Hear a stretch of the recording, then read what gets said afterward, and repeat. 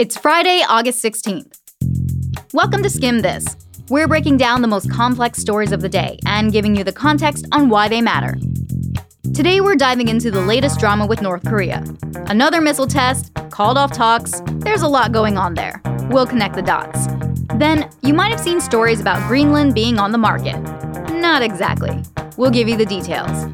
And finally, diamonds. They could be your best friend, but you're gonna have to dig deep. We're here to make your evening smarter. Let's skim this.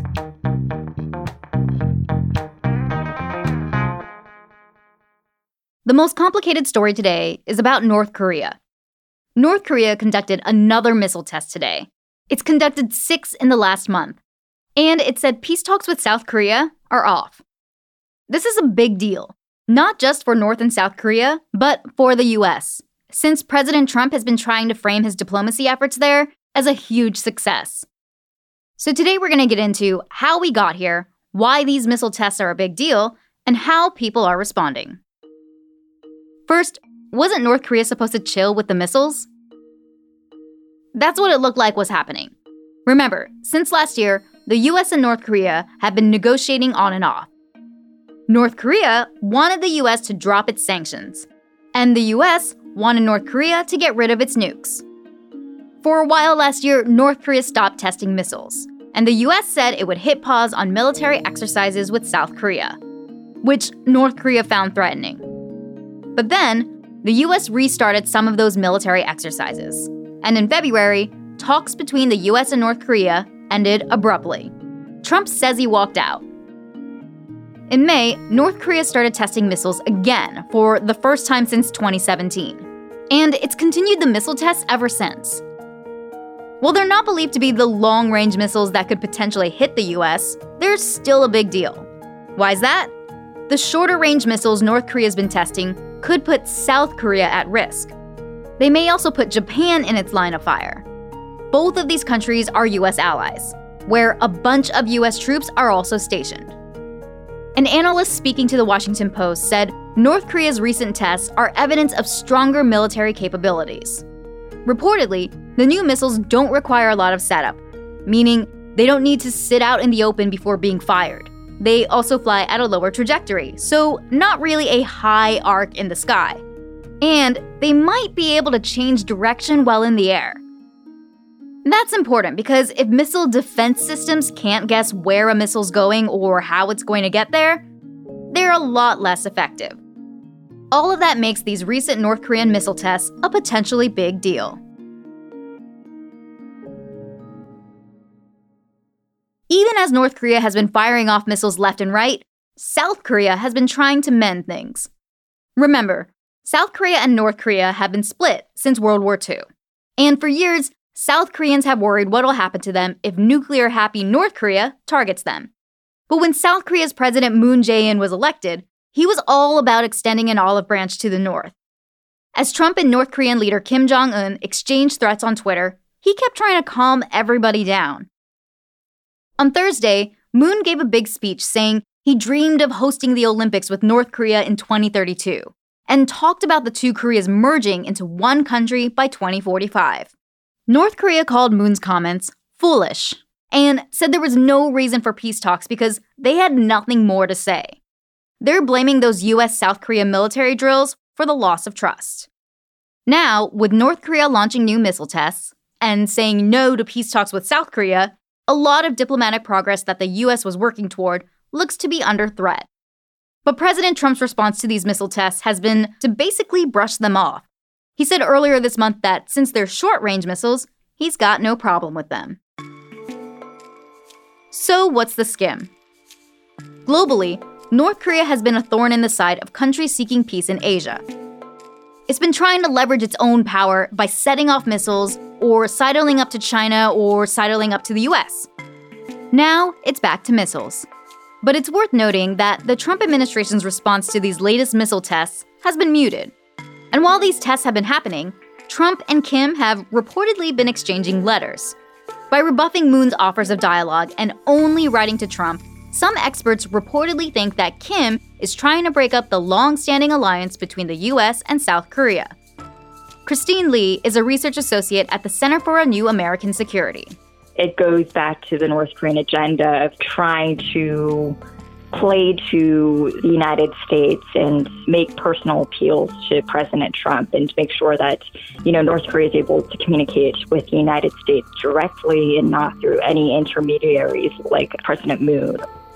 If you want to get really deep into North Korea, we've got an explainer on the country's history and its nuclear program on our website at theskimm.com/guides.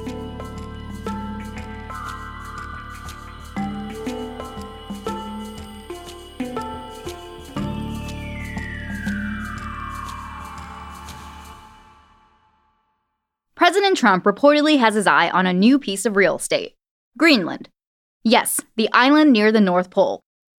Greenland has its own domestic government, but it's technically part of Denmark, which handles its security and foreign policy. The Wall Street Journal first reported yesterday that Trump has been asking aides to look into how the U.S. could buy Greenland from the Danes. Why would Trump want Greenland? There could be a couple of reasons. The first is Greenland's resources. The territory sits on a ton of valuable natural resources like coal and uranium. The second potential reason is strategic. The U.S. has a military base in Greenland, but both Russia and China have been trying to expand their influence in the Arctic region too. China's already set up research stations nearby in Iceland and Norway. In 2017, China was interested in financing multiple airports in Greenland. The U.S. urged Denmark to stop them, and it worked.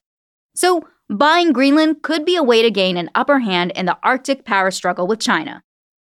All of this begs the question, can the U.S. buy Greenland? Technically, it's not unheard of. The U.S. has actually tried to do this before, back in 1946. Denmark said, no. And if you ask Denmark now, they still say, no way. Today, its Ministry of Foreign Affairs said, we're not up for sale. But it's not clear how serious Trump is about the idea anyway. Some sources say he was probably just kidding around. The whole Trump buying Greenland idea has taken up a lot of headlines today. But there's something else big about Greenland you should know about. 80% of the territory is covered by ice. It's called an ice sheet. And yesterday, Greenland's ice sheet experienced one of the biggest melts of the summer. 11 billion tons of surface ice melted into the ocean in one day. That's a big deal, because NASA scientists see Greenland as strategically important in monitoring the effects of global warming. The more Greenland melts, the more sea levels around the world rise. If all of Greenland's ice melted, global sea levels could rise over 20 feet. That'll happen eventually. The question is, how soon? We have more content on the threats of climate change and what you can do to help at theskimm.com.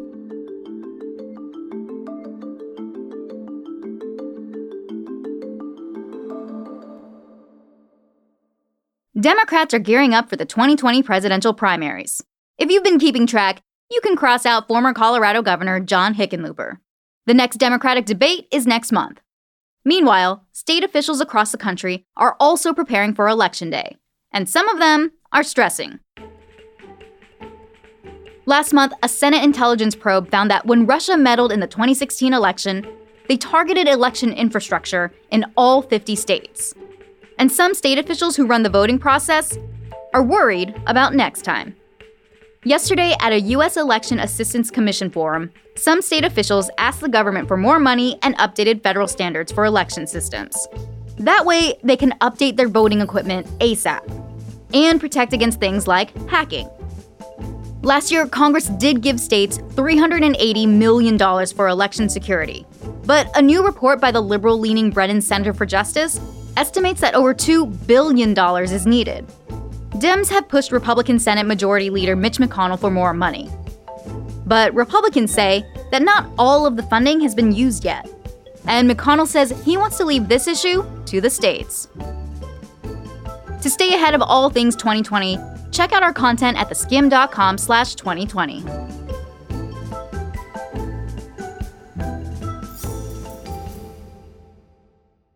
Before we go today, we've got a fun fact coming to you from more than 254 miles beneath the Earth's surface. That's the home of super deep diamonds. Super deep diamonds are among the hardest, most indestructible natural substances. They make perfect time capsules. These diamonds are like a snapshot of chemicals and gases that made up the Earth when it was formed, which was a long time ago. In a new study, researchers examined 23 super deep diamonds discovered in Brazil. They were lucky. Things this old, buried this deep, rarely turn up. The researchers believe the super deep diamonds they found could help prove that deep under the Earth's surface, there's an ancient reservoir of gas and rock that's barely changed since the Earth was formed. Which means we may be able to map what our planet looked like 4.5 billion years ago. So it's true what they say. Diamonds really are forever.